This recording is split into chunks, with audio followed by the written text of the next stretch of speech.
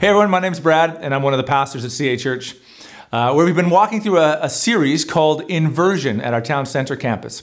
And in this series, we've been looking at the Apostle Paul's letter to the first century church in Philippi, a church in ancient Greece.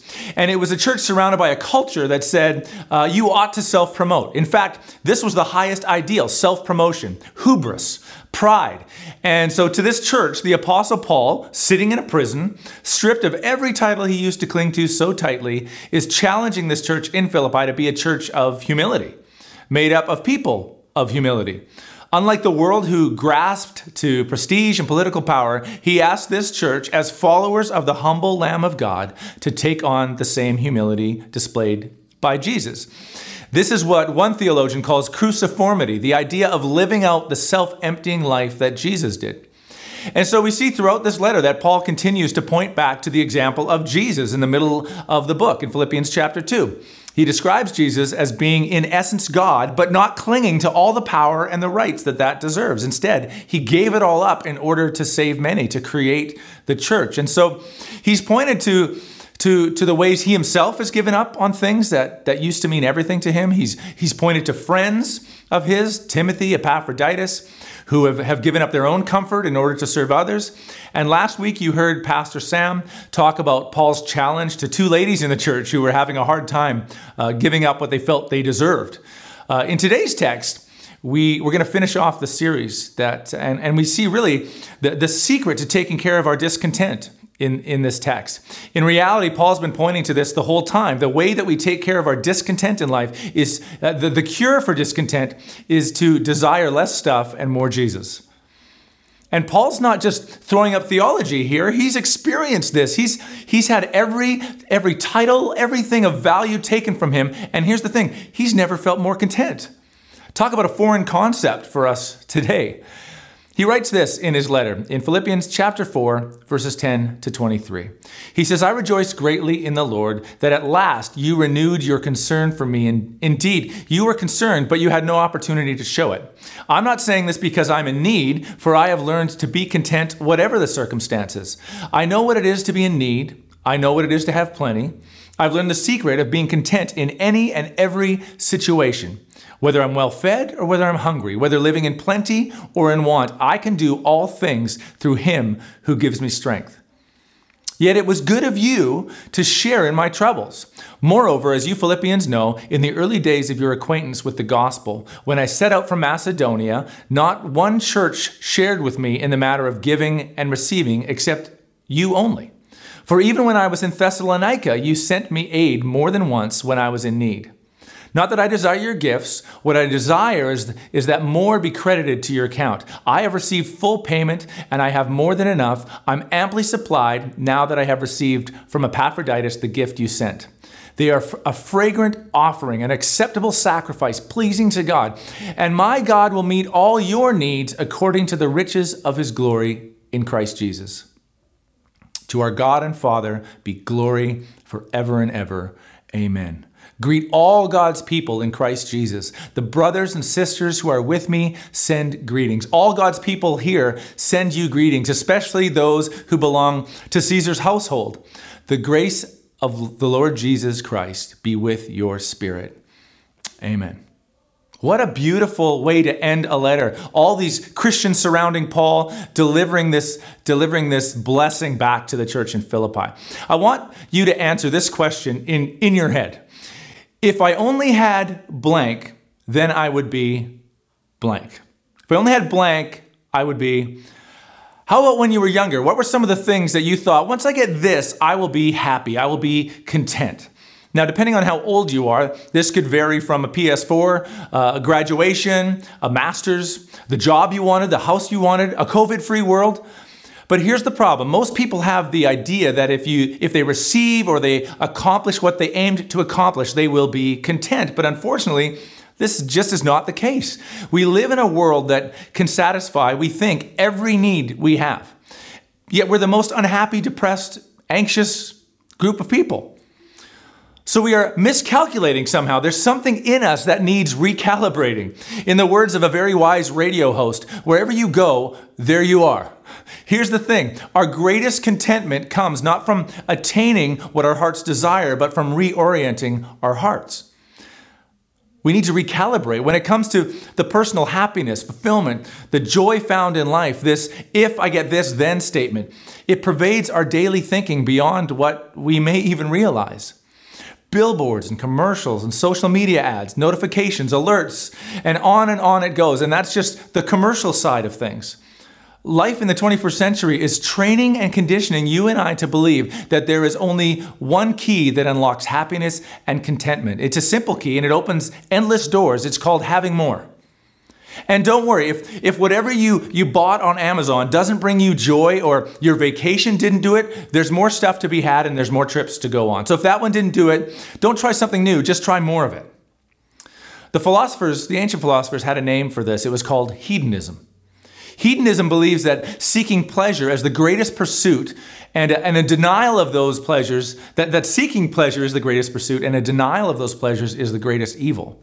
And it doesn't have to be sexual. It's simply the ongoing treadmill of self-gratification over all other pursuits and concepts of what it means to be content. Man's ultimate purpose for living is to be found in enjoying pleasure and avoiding pain. So it's not a surprise that Paul writes that people will naturally move away from God. In 2 Timothy 3, 2-4, he says, people will be lovers of themselves, lovers of money, boastful, proud, abusive, disobedient to their parents. I love that that's right in the middle there. Listen, kids.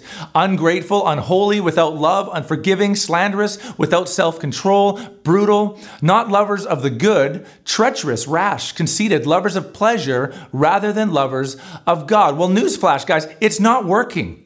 It's not working for us. I was never a big fan of Dr. Phil, but one question he would always ask when people were making bad choices over and over was, how's that working for you? How is the culture demanding what we want when we want it and keep it coming until we say stop? How is that working for us? It's not working. Following your heart, it's not working. Disney is lying to us. Following my heart does not bring me happiness. In fact, it leaves me frustrated and then blaming myself. I mean, how can I blame the Little Mermaid? She's so innocent.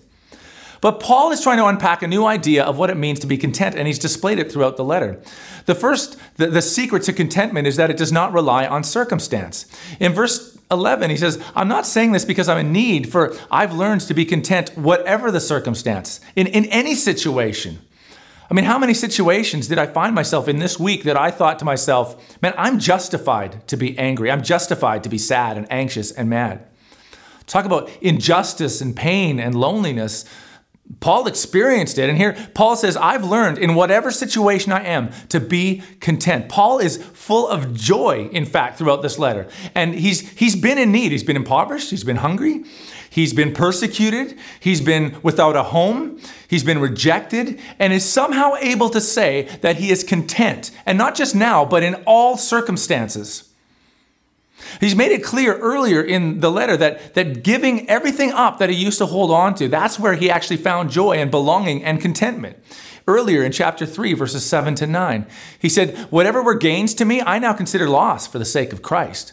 What is more, I consider everything a loss because of the surpassing worth of knowing Christ Jesus, my Lord, for whose sake I have lost all things. I consider them, in fact, garbage, that I may gain Christ and be found in him, not having a righteousness of my own that comes from the law, but that which is through faith in Christ, the righteousness that comes from God on the basis of faith. In other words, world, take it.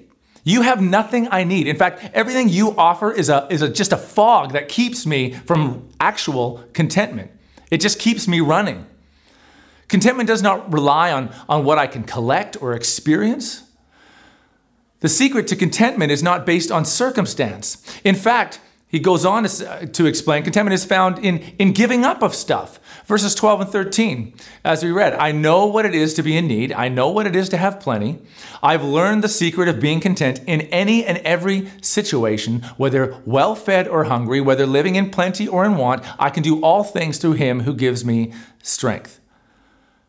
how different than the world we live in. I mean, we live in a very discontented time.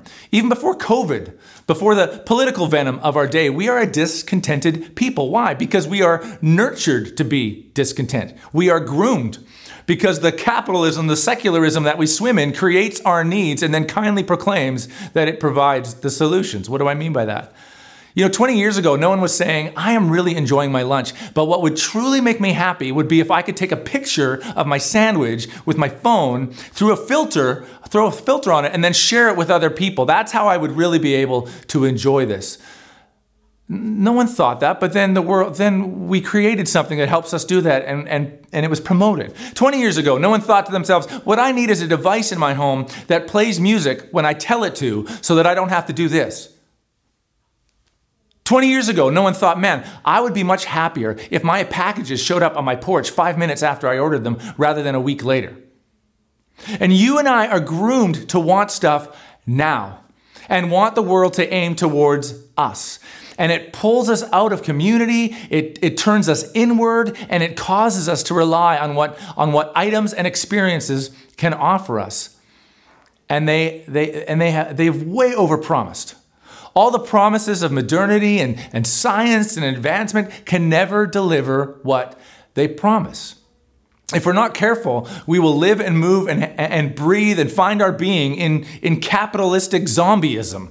The continued message of our culture is you can purchase happiness. And so we work and we fight and we give up on family sometimes to make enough money to buy stuff that nobody needs and doesn't truly satisfy. James K.A. Smith calls this the liturgy of the world, the practices and gospels that tell us that happiness is in consumption and hedonism. Or as Parks and Recs describes it, you find contentment when you treat yourself. Hey, the battle's real. We all get this. We all hear it every day. If you have kids, there's a very thin line between seeing something we want and owning it. If we see it and want it, why shouldn't we have it? Paul says contentment is not reliant on circumstance or stuff. It's actually found in two other areas. First, it's found in community, and we see this throughout this letter. It's in gaining good community, proper community, because we become like the community we belong to. We have all experienced times where the group we are in community with has had an effect on our language, how we saw the world, politics, and now that community meets us on our computer and on our phones and tells us how we ought to see the world. So not all community is created equal. From verses 14 to 20, we see Paul describe a relationship of mutual self-emptying, what we've called before kenotic love, a love that sacrifices its wants for others. The church has been taking on Paul's burdens financially, emotionally, spiritually. They were helping him in prayers. Financially, he describes being just a few cities away in Thessalonica and receiving help from them, receiving help through their mutual friend Epaphroditus. Here it says in verse 17, not that I desire your gifts. What I desire is that more be credited to your account. He's talking about spiritual growth for them. He says in verse 18 that they are like a fragrant offering to God. Well, what's he saying? He's saying that when the church gives to each other in active self-sacrificing love, through prayer, concern, in this case, financial help, it's a form of worship. It brings glory to our God and Father, he says in verse 20. There's nothing that displays the heart of Christ more than a community living in co-concern for each other. It's in this community that Paul describes in the church in Philippi. This is the kind of community where God will meet all your needs according to the riches of his glory in Christ Jesus. Well, what needs are these? They can't be the needs we usually think we need, which are actually wants. They can't be the same as the needs I think I need. I have a long list of things I need. I mean, one is a new iPhone. These are needs that Paul's talking about, that needs that only Christ can supply. These are the cries of the heart for belonging and worth. There is a wealth and a worth that Jesus wants to offer that satisfies our fundamental needs that our pursuits and promises to satisfy. All those things we go after, but they never truly can satisfy. He offers something much deeper and more fundamental than circumstance, and that circumstance cannot touch. Then what we accomplish or our own control can give us. You get the feeling through Paul's writings, especially in the letter to the Philippians, that he believes he gained far more than he ever lost when he came to be a Christ follower and was welcomed into God's community, because it was a community of the welcomed. It was a community with a common purpose that unified them all and placed them all on level ground at the foot of the cross. That's what the church is meant to be, a community that could finally stop running and competing and desiring and failing, a community that the world no longer had a hold on. That's why the church historically has always confused a world consumed by possessions and unrelenting pursuits. So Paul's saying, Paul points this out throughout many of his letters, that contentment is reached by a proper kind of community, a Christ community, not just any community, a community that places Christ at the center. And I love the way he ends off his letter here, this encouraging letter, this letter about giving up to gain. He gives these final words in verses 21 to 23. He says, "Greet every saint in Christ Jesus. The brothers who are with me greet you." These brothers that are surrounding me and ministering to me in prison, they greet you. And all the saints greet you, especially those in Caesar's household. Those around me in the palace guard who've been reached with the gospel, they say hello to you. Look at how the church is growing. Verse 23, "The grace of the Lord Jesus Christ be with your spirit." I love that. So this is not just a theological idea, philosophy. Paul cannot think of anything more intimate in his blessing and benediction than to pray for the grace of Christ to be with their spirit, our spirit, at the deepest level. He writes this in another letter as well. He says in 2 Timothy 4, verse 22, he ends it off by saying, "The Lord be with your spirit. Grace be with you." At the very core of what drives us to pursue all these things, to pursue excess, and often to our detriment, is an uneasy, unsatisfied soul, unsatisfied spirit, one that has found belonging and identity not in who Jesus declares us to be, but on what products and pursuits tell us we can become if we attain them. Well, that's never ending. In Psalm 42, the psalmist prays a prayer, and it's a prayer of pursuit, a pursuit of God. And the loudness of the world is trying to drown the voice of God out. And the culture around the psalmist is trying to tell the psalmist that God is gone.